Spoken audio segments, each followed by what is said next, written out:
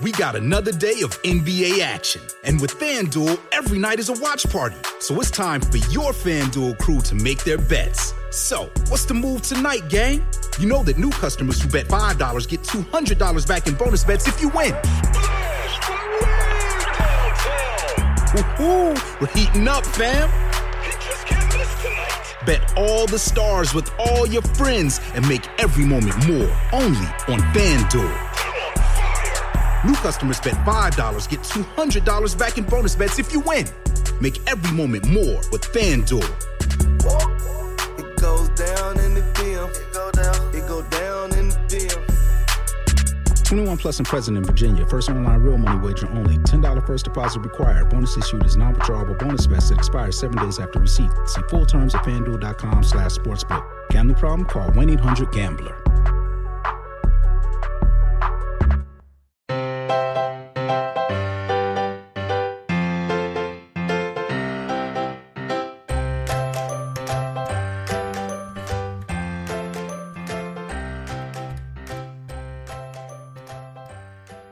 Hello and welcome to the Professional Book Nerds podcast presented by Overdrive. Before we dive into magical realism, I wanted to remind y'all to rate, review, and subscribe, as well as follow us on social media. We're on Instagram, Twitter, and TikTok at ProBookNerds, and you can send an email to professionalbooknerds@overdrive.com if you'd like to reach out to us. With that out of the way, today, Emma and I are joined by Marissa. Welcome back, Marissa, to talk about one of mine and Marissa's favorite genres, magical realism. Hello, everyone. Howdy. Hey. Marissa, welcome back. Glad you're here. Thanks for having me, and so excited to talk about one of my favorite genres. I wanted to kick today off with what exactly is magical realism. I'm going to avoid the Merriam-Webster defines it as, but I will give a little history here.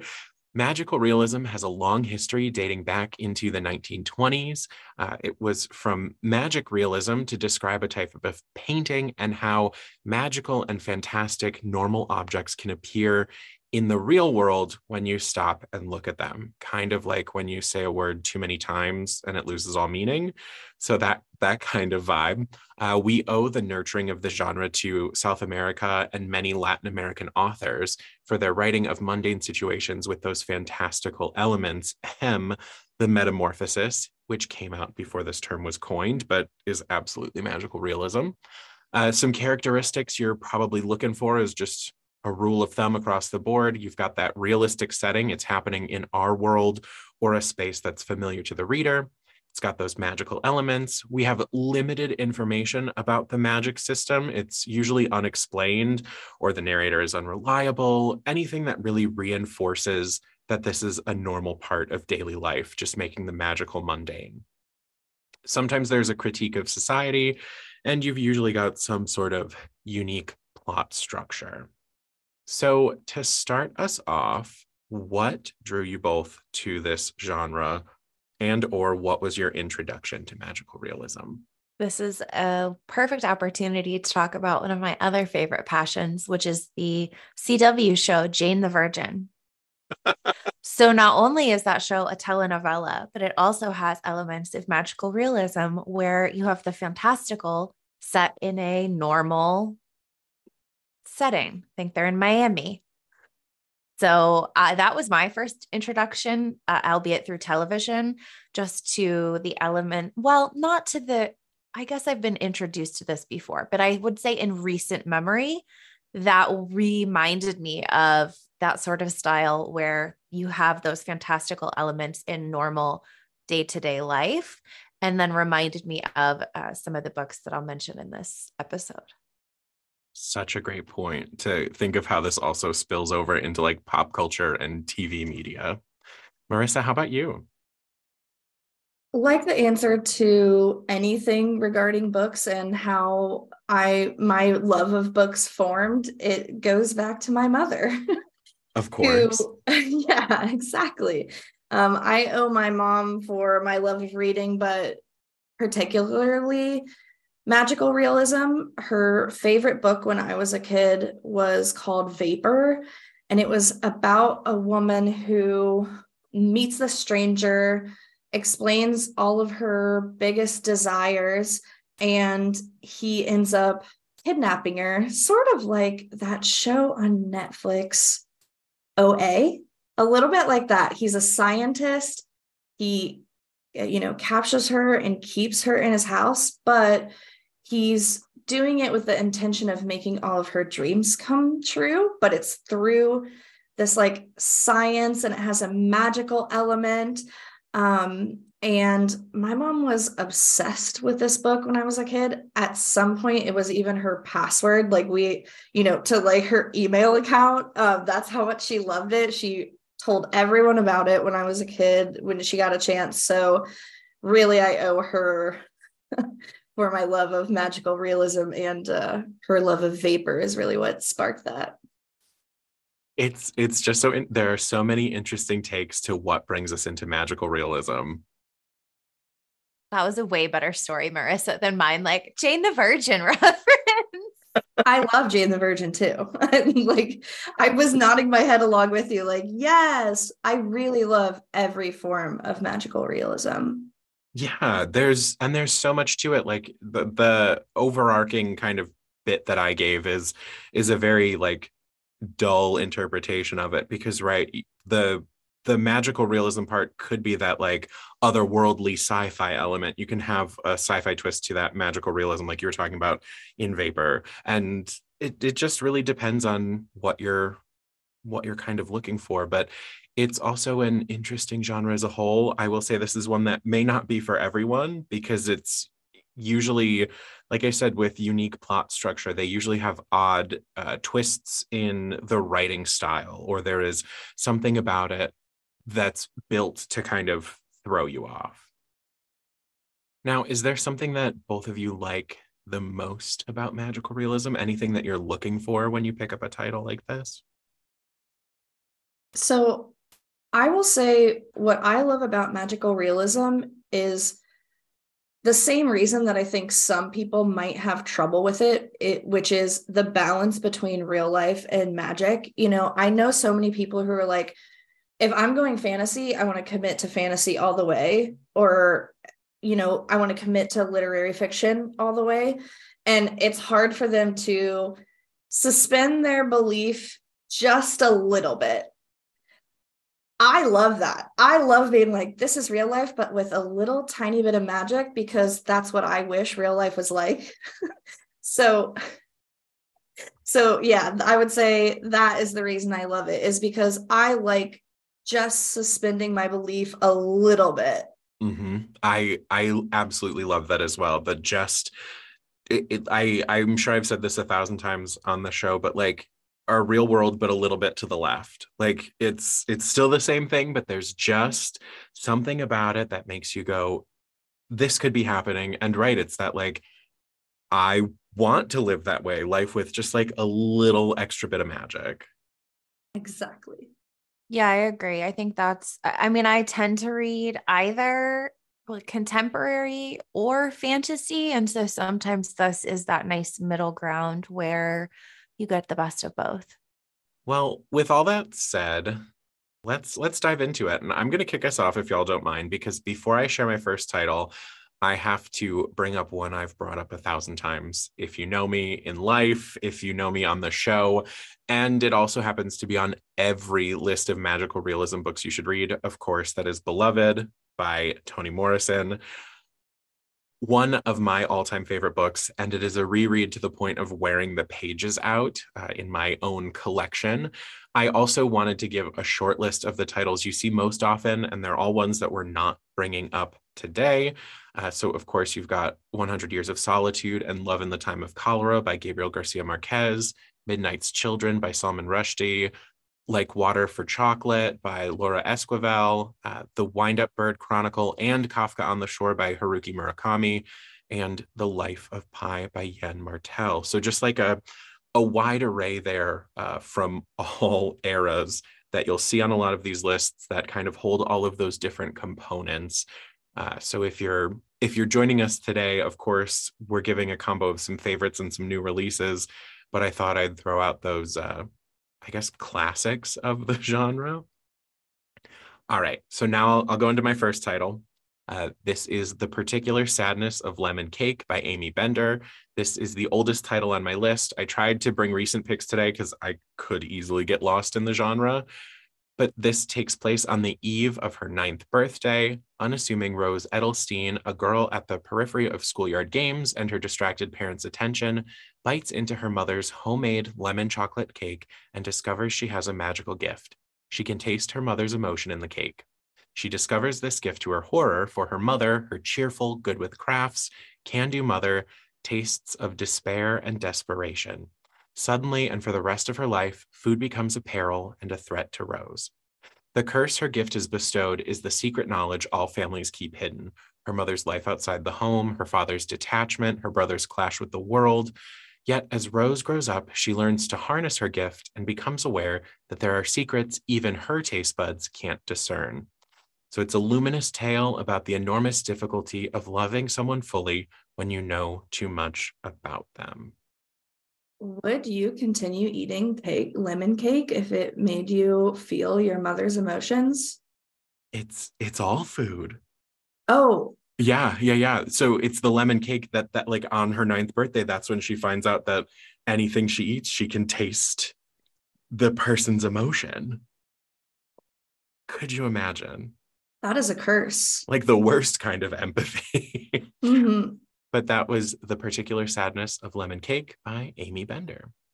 Marissa, do you want to give us your first title? Sure thing. So my first title is Una Out of Order by Margarita Montemore. It's New Year's Eve, 1982, and Una Lockhart has her whole life before her. At the stroke of midnight, she will turn 19, and the year ahead promises to be one of consequence. Should she go to London to study economics or remain at home in Brooklyn to pursue her passion for music and be with her boyfriend? As the countdown to the new year begins, Una faints and awakens 32 years in the future in her 51-year-old body. Greeted by a friendly stranger in a beautiful house she's told is her own, Una learns that with each passing year, she will leap to another age at random. And so begins Una Out of Order, hopping through decades, pop culture fads, and much-needed stock tips. Una is still a young woman on the inside, but ever-changing on the outside. Who will she be next year? Philanthropist, club kid, world traveler, wife to a man she's never met? I picked this book up for 2 reasons. 1, the most obvious to you, Joe. My cat's name is Una, spelled the exact same way. So as soon as I saw it on the shelf, I was like, gimme, let me see what that is. And then the second reason was that it gave me Time Traveler Wife vibes. And I loved that book as a kid. Again, thank you, Mom. You're the one who passed it on. I know she's listening because I told her I was telling everyone about Vapor. And she's like, oh my God. I was like, I love the Time Traveler's Wife. And this is kind of giving me those vibes. So I have to pick it up. Now, the two books do have similarities. The unpredictability of their time travel. So Una does know when she's going to time travel, unlike Henry in The Time Traveler's Wife, but she doesn't know what age she's jumping to. So that is similar in that they don't know where they're going next or what time they're going next. Another similarity between the two books is that the future versions of the time traveling character are both adamant about not sharing certain information either with their past self or with their partner in the case of The Time Traveler's Wife. With that being said, I don't want anyone to think they're getting The Time Traveler's Wife by opening up Una Out of Order. Mainly because The Time Traveler Wife is 200 pages longer than Una Out of Order. And so that author is able to really hash out the whys of Henry's time traveling. And that doesn't really happen in Una Out of Order. And as someone who reads a lot of reviews after I finish a book, that is a complaint that people have. Is like, I need to understand why. And then their other complaint tends to be like, Una makes stupid decisions, which is 100% true. She leaves herself notes, kind of prepping her for the year ahead, but the notes are never helpful. Like, she really should be giving herself more information, and she never does. And the information she does get, she tends to not listen to. So that's a big critique that I've seen with this book in general. I think that it makes perfect sense for Una to not listen because she's 19 years old. Like, despite her being in a 52-year-old body, she's 19. And let's be honest, 19-year-olds don't listen to good advice. They don't make good decisions. And that is reflected in this book. So you really have to remember that she's a teenager and she's making decisions like a teenager. She's not making a decision that a 52-year-old would make. But overall, I really, really like this book. I read it really quickly. And yeah, it was just a lot of fun to read. So that is Una Out of Order by Margarita Montemore. It sounds like so much fun. And I couldn't agree more. To me, that makes it realistic. I would absolutely leave myself totally unhelpful notes. I already do it and I'm not jumping through time. And me at 19, I'm going to do what 19-year-old me wants. Exactly. One thing I also really liked about it too is that she jumps to like 2017, from 1982 to 2017, you know, is introduced to all this great technology that we have in 2017, and then goes back in time again and has to relearn how to live without that technology available, which I thought was a fun part of the book as well. That is really fun and also would be an absolute trip. That would be such a unique challenge to kind of progress backwards in some ways. I am thankful for modern technology, although the book that I'm going to suggest is a great time travel-y segue. Here I am literally editing my picks as we're having this discussion because I can't believe I forgot about this book, and I won't spend tons of time on it, even though I'm babbling in the lead up, because this is an extremely popular book, but I really enjoyed it and I thought it handled this style really well. And that's The Invisible Life of Addie LaRue by V.E. Schwab. This came out in 2020, so fairly recent in terms of these books, but I believe V.E. Schwab is going back on tour for this book this year because of some special paperback release. I think there have been several different editions of this book because it's been so popular. And I think the reason for that is because of the content. So this book starts in France in 1714, where you have Addie LaRue, who in a moment of desperation makes a sort of Faustian bargain to live forever. But the flip side of that bargain is that she is going to be cursed to be forgotten by everyone she meets. So as soon as people turn away from her or leave or whatever the circumstance might be, they completely forget who she is and that they've met before. So that's sort of the circumstances that lead to the rest of the story with Addie LaRue, who plays out over, I think, 300 years or so, where she's cursed to going all over the world and meeting all of these people, and none of them remember her. And all of that is sort of something she's accepted until she meets a man in a bookstore in New York who remembers her name. So there's a lot going on here that I enjoy. There's those, again, magical realism elements. There's romance. I won't spoil it with any further details, but this was one of the most unique stories I've read in recent years. And if you have not checked it out or heard about it by some miracle, I would definitely recommend you do so. It was a wholly unique and enjoyable experience. And it does certainly give not quite Time Traveler's Wife vibes, because they're not going back and forth in time, but because the perspective of the story, it does hop around to some of her different locations and time periods. And we kind of come back to present day where she meets this man who remembers her. So if you like that sort of style, which I really do, then I would again recommend The Invisible Life of Addie LaRue. This book has been on my TBR for so long, but it's one of those books, and I'm sure you both have one too, that like as soon as it reaches the top, I'm like, I'm not ready for a book that long. And it goes right back down, makes its way up again. I always skip over it because it's such a monster. I just went to look at the pages and I was like, it's so long.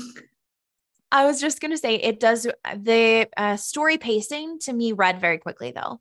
So if the page count looks intimidating to you, I felt like the story moved at a good pace. So maybe that will help sway you next time it comes back to the top. Maybe that's what I need. Yeah, that is exactly what I need the next time it makes its way back up. My next pick, I'm pretty sure I brought this up last year on the podcast in one of our month book picks, but this is When We Were Birds by Ayanna Lloyd Banwo. In the old house on a hill where the city meets the rainforest, Yajide's mother is dying. She's leaving behind a legacy that now passes to Yajide. One St. Bernard woman in every generation has the power to shepherd the city's souls into the afterlife. But after years of suffering her mother's neglect and bitterness, Yajide is looking for a way out. Raised in the countryside by a devout Rastafarian mother, Darwin has always abided by the religious commandment not to interact with death. He has never been to a funeral, much less seen a dead body. But when the only job he can find is grave digging, he must betray the life his mother built for him in order to provide for them both. Newly shorn of his dreadlocks and his past, and determined to prove himself, Darwin finds himself adrift in a city electric with possibility and danger. Yajide and Darwin will meet inside the gates of Fidelis, an ancient and sprawling cemetery where the dead lie uneasy in their graves, and a reckoning with fate beckons them both. The cover is stunning. The story is really beautiful. It's moving. It's got those kind of elements of two different people kind of so against. On one hand, you have someone who's like trying so hard to stick to the life that's been set for him, while on the other hand, you've got someone who's so much trying to leave that predestined path behind. And when they meet in the middle, it's a great time. And it is that true magical realism element of it's so normal to have this shepherd of death amidst, it plays beautifully. So that is When We Were Birds by Ayanna Lloyd Banwo.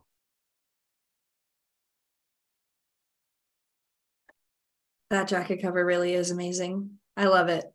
Right. I love dark jacket covers with like lots of color on contrasting that like dark background. My next title actually takes place in Ecuador. So it does have that thing you were talking about earlier in the breakdown of the genre, which is like a lot of the roots of magical realism really come from Latin America, South America. And that is The Inheritance of Orquídea Divina by Zoraida Cordova. The Montoyas are used to a life without explanations. They know better than to ask why the pantry never seems to run low or why their matriarch won't ever leave their home in Four Rivers.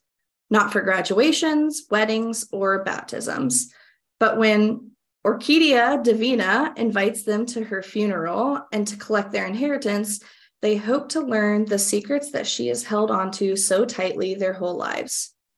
Instead, Orquídea is transformed into a tree, leaving them with more questions than answers. 7 years later, her gifts have manifested in different ways for Marimar, Ray, and Rhiannon, granting them unexpected blessings and powers. But soon, a hidden figure begins to tear through their family tree, picking them off one by one as it seeks to destroy Orquídea's line. Determined to save what's left of their family and uncover the truth behind their inheritance, her descendants travel to Ecuador, to the place where Orquídea buried her secrets and broken promises and never looked back. So this book alternates between past and present. The past is all about Orquídea's life and like her decisions leading up to her funeral where she becomes a tree. And then the present is all about her family members and descendants discovering their magic and taking on this, dark hidden figure that is killing off family members. I picked this book up because the main character, or Orchidia, becomes a tree. And that's actually something that happens in one of my favorite musicals of all time, Once on This Island, which is a story about a forbidden romance in the Antilles Islands. And it's about a darker skinned woman falling in love with a lighter skinned, they call them grand hommes, which are like the descendants of the French and their slave owners.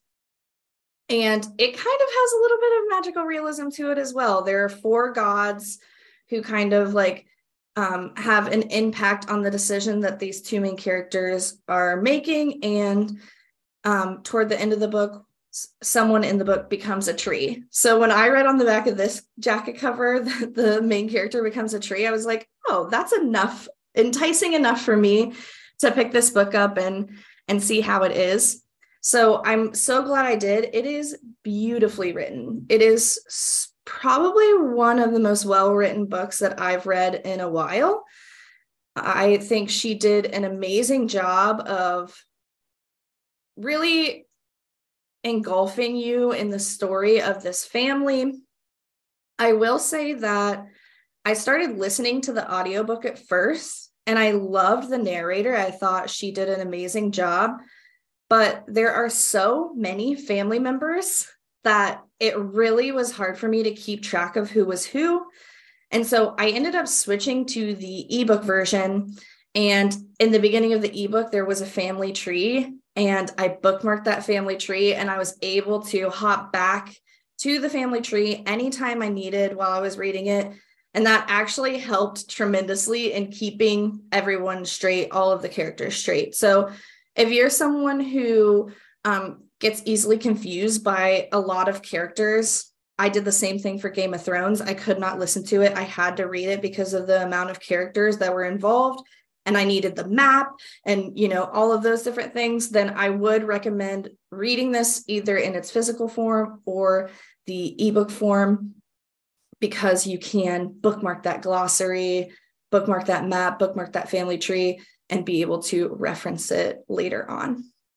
So I won't give too much away, but I'll just end it by saying, if you love magic, if you love stories about family, if you love to get into your feels and you love good writing, then this book is for you.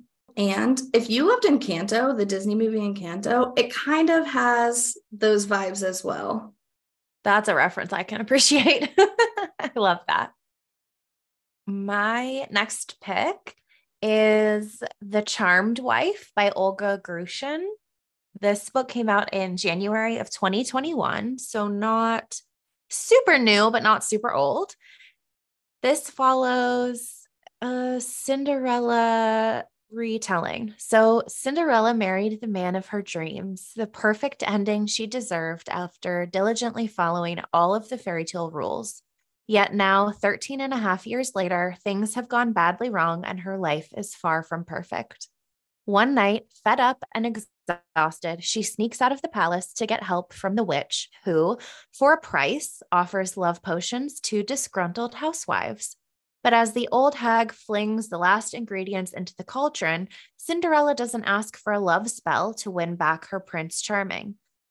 Instead, she wants him dead. Endlessly surprising, wildly inventive, and decidedly modern, The Charmed Wife weaves together time and place, fantasy and reality to conjure a world unlike any other. Nothing in it is quite what it seems. The twists and turns of its magical, dark, and swiftly shifting paths take us deep into the heart of what makes us unique, of romance and marriage, and of the very nature of storytelling. So I love that this is Cinderella inspired, but it's called The Charmed Wife by Olga Grushin. The not audible because we were muted, but the visible gasp from both Marissa and I when you went to kill him. Yeah, I mean, with a twist. Yes. And I personally love when stories address what happens in the so-called happily ever after. So oftentimes in these, fantasy stories or mythology or fairy tales or anything like that, this is the end point in a lot of stories, is that they end up married, they get together and they live happily ever after. But I love that sort of take where what happens in the after. Right. Like, this is what everyone's been telling you to strive for. What could that actually look like? Yeah, because that's the hard part. It's like getting, once you were to the life that you want, then you've got to maintain it and you've got to keep those relationships going and all of that. And that sort of work that you're putting into the mundane is not something that's often talked about in, fairy tales or fantasy or things like that. Welcome to the Pants Cast, brought to you by Lululemon, a show about all things pants. My guest is Matt James, former NCAA player and Lululemon ABC pant enthusiast. Hi, great to be here. Matt, tell us all about those ABC pants. The comfort? They're like the pants I put on when I don't want to wear pants. Versatility? You could wear these pants to a wedding, but you could also wear these to a cookout. And what about style? They're like if casual and cool had a baby. Well, it's clear why you're an ABC enthusiast. Pleasure having you and your pants on the show. Thanks for having us. Find the shockingly comfortable ABC pants at Lululemon.com. This episode is brought to you by Skinny Pop Popcorn. Perfectly popped, endlessly delicious. Oh, so light and crunchy. Skinny Pop Original Popcorn is the snack you've been searching for. Made with just 3 simple ingredients: popcorn kernels, sunflower oil, and salt. Snacking never felt or tasted so good. Perfectly popped, endlessly delicious. Give yourself permission to snack and pick up Skinny Pop Original Popcorn today. My next pick is The Night Shift by Natalka Burian. Hidden behind back doors of bars and restaurants and theaters and shops all over New York City are shortcuts, secret passageways that allow you to jump through time and space to emerge in different parts of the city. No one knows where they came from, but there are rules. You can only travel through them one way and only at night. When Jean's work friend Iggy introduces her to the shortcuts, it's to help her shorten her commute between her night shifts bartending and her work at an upscale bakery. Jean is intrigued, but has a hard time shaking the side effects. These shortcuts make her more talkative, more open to discussing her past, and recalling memories she's tried hard to forget. When Iggy goes missing, Jean believes it's related to these shortcuts and his growing obsession with them. But as she starts digging into their origins, she comes to find a strange connection between herself and the shortcuts. So just a shimmering, propulsive novel set in New York City during the early aughts and across time. The Night Shift shows that by confronting the past, we can reshape our future. So that is The Night Shift by Natalka Burian. I hate that I'm upset that this woman has to have 2 jobs to survive in New York. Like, even in fiction, I'm like, no, that is not how life should be. But like, that's how you know this is doing it right, because it's that realistic that we're like, I would need secret shortcuts too to get from bartending to an upscale bakery. My next pick is Pashmina by Nidhi Chachani. And this is actually a graphic novel. Priyanka Das has so many unanswered questions. Why did her mother abandon her home in India years ago? What was it like there? And most importantly, who is her father? And why did her mom leave him behind?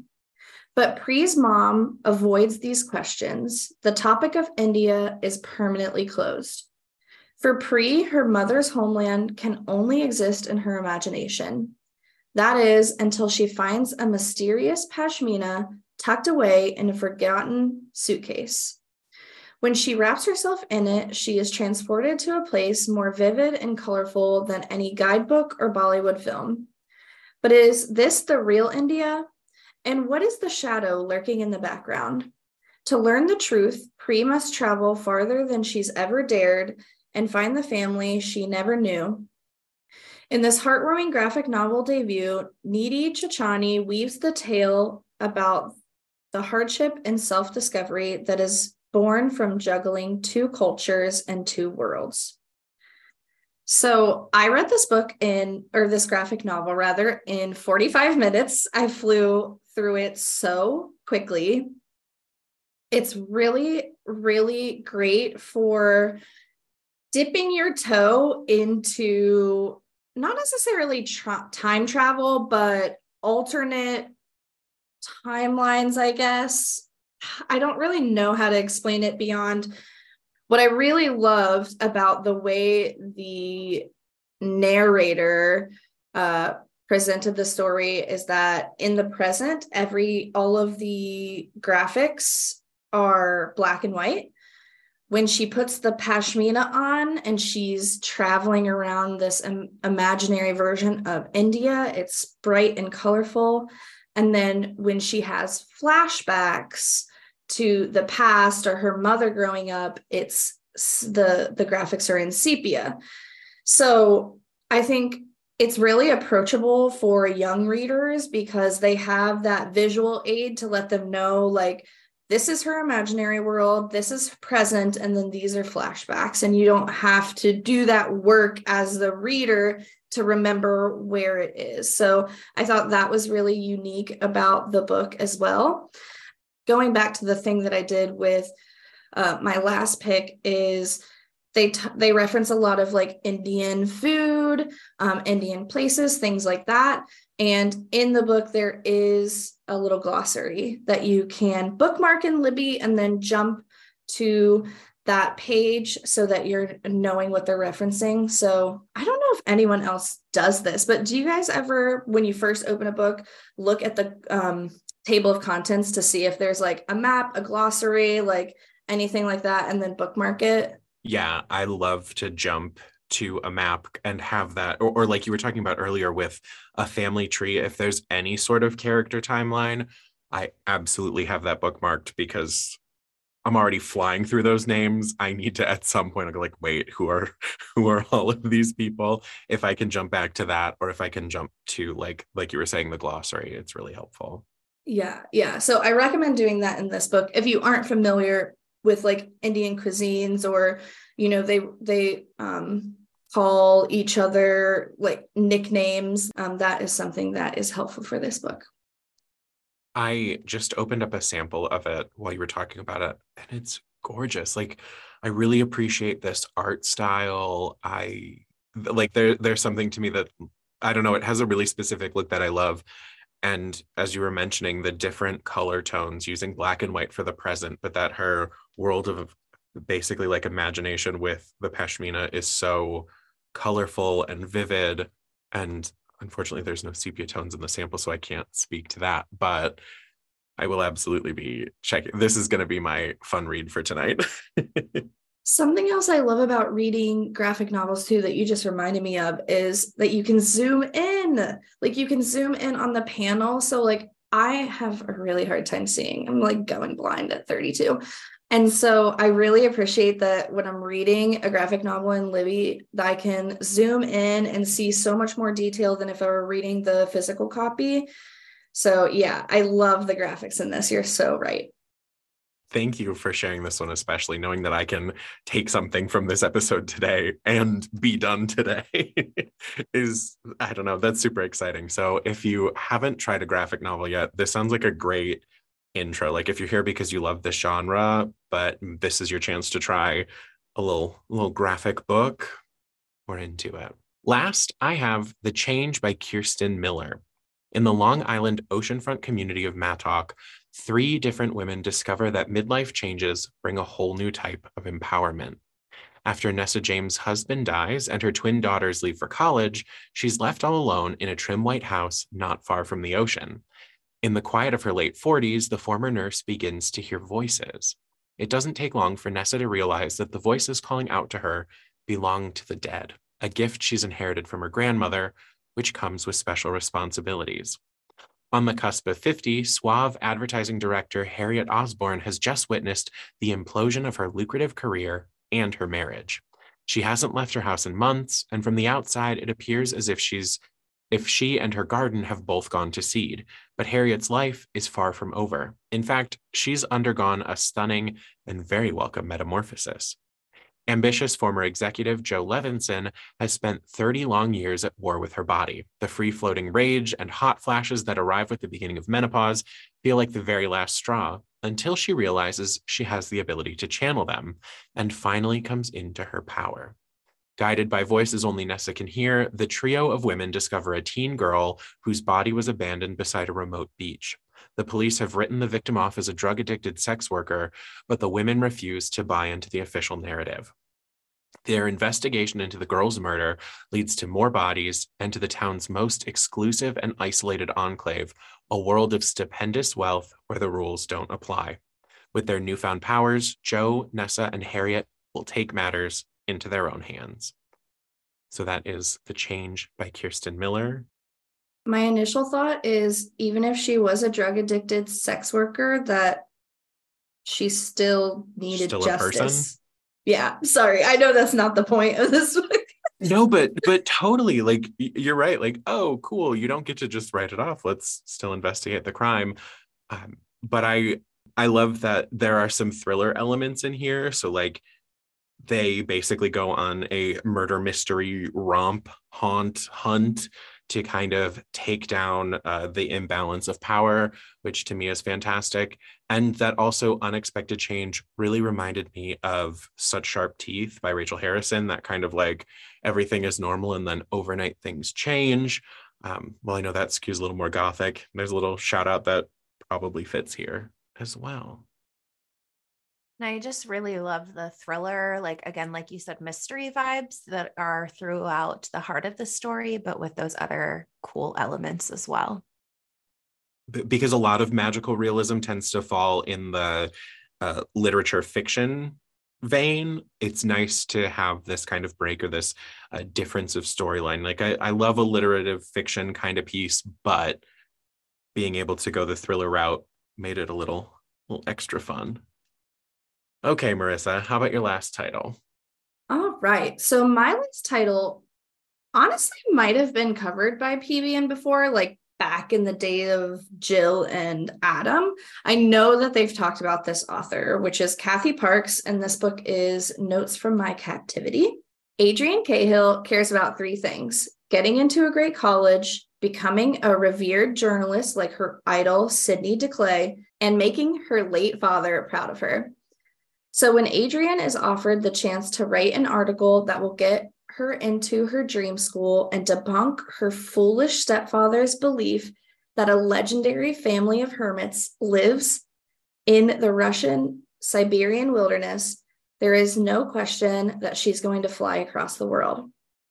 But the Russian terrain is even less forgiving than Adrienne. And when disaster strikes, none of their extensive preparations seem to matter.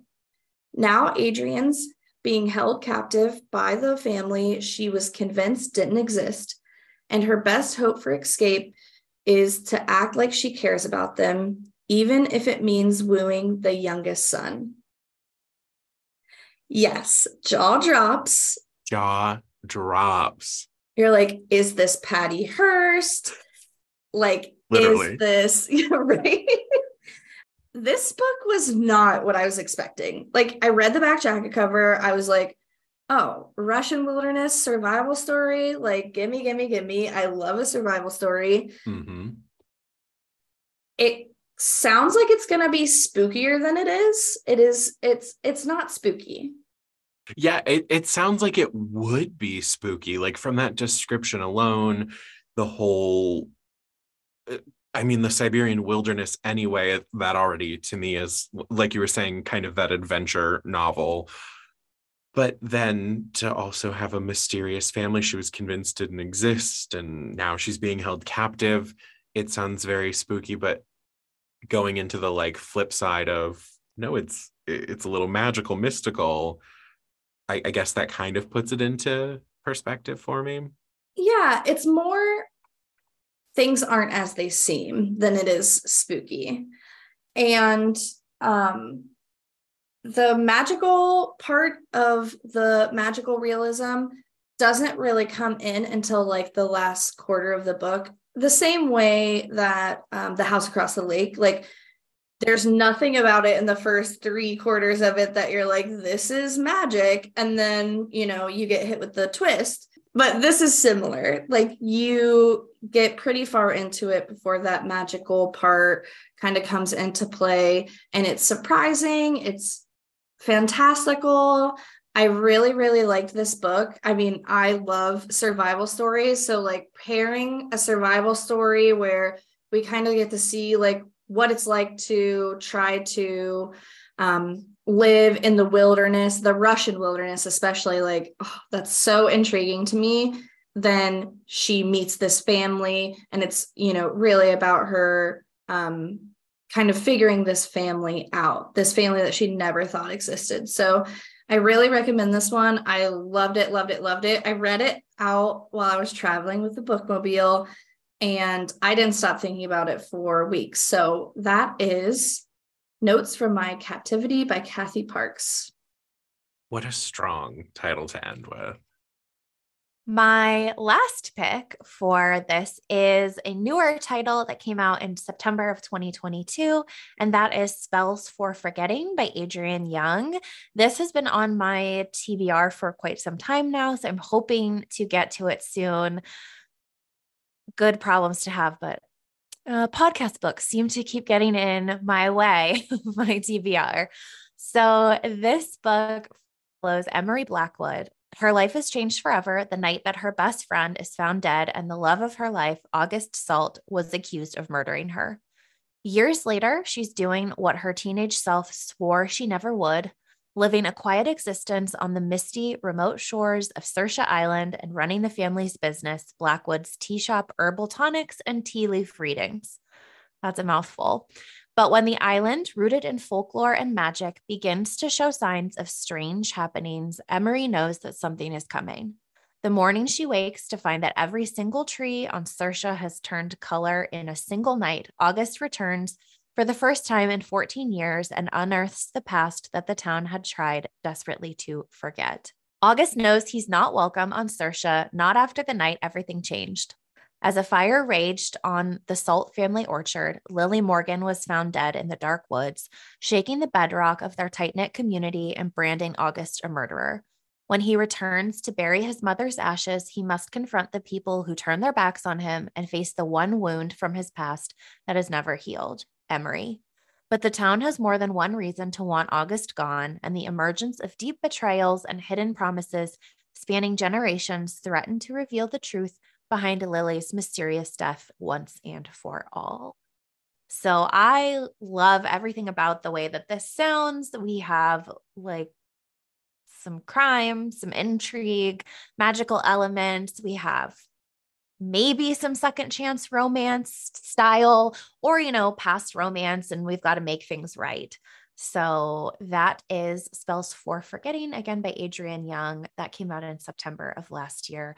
And the cover is lovely. So that does have to go to the general aesthetic vibe of my picks. I love the cover.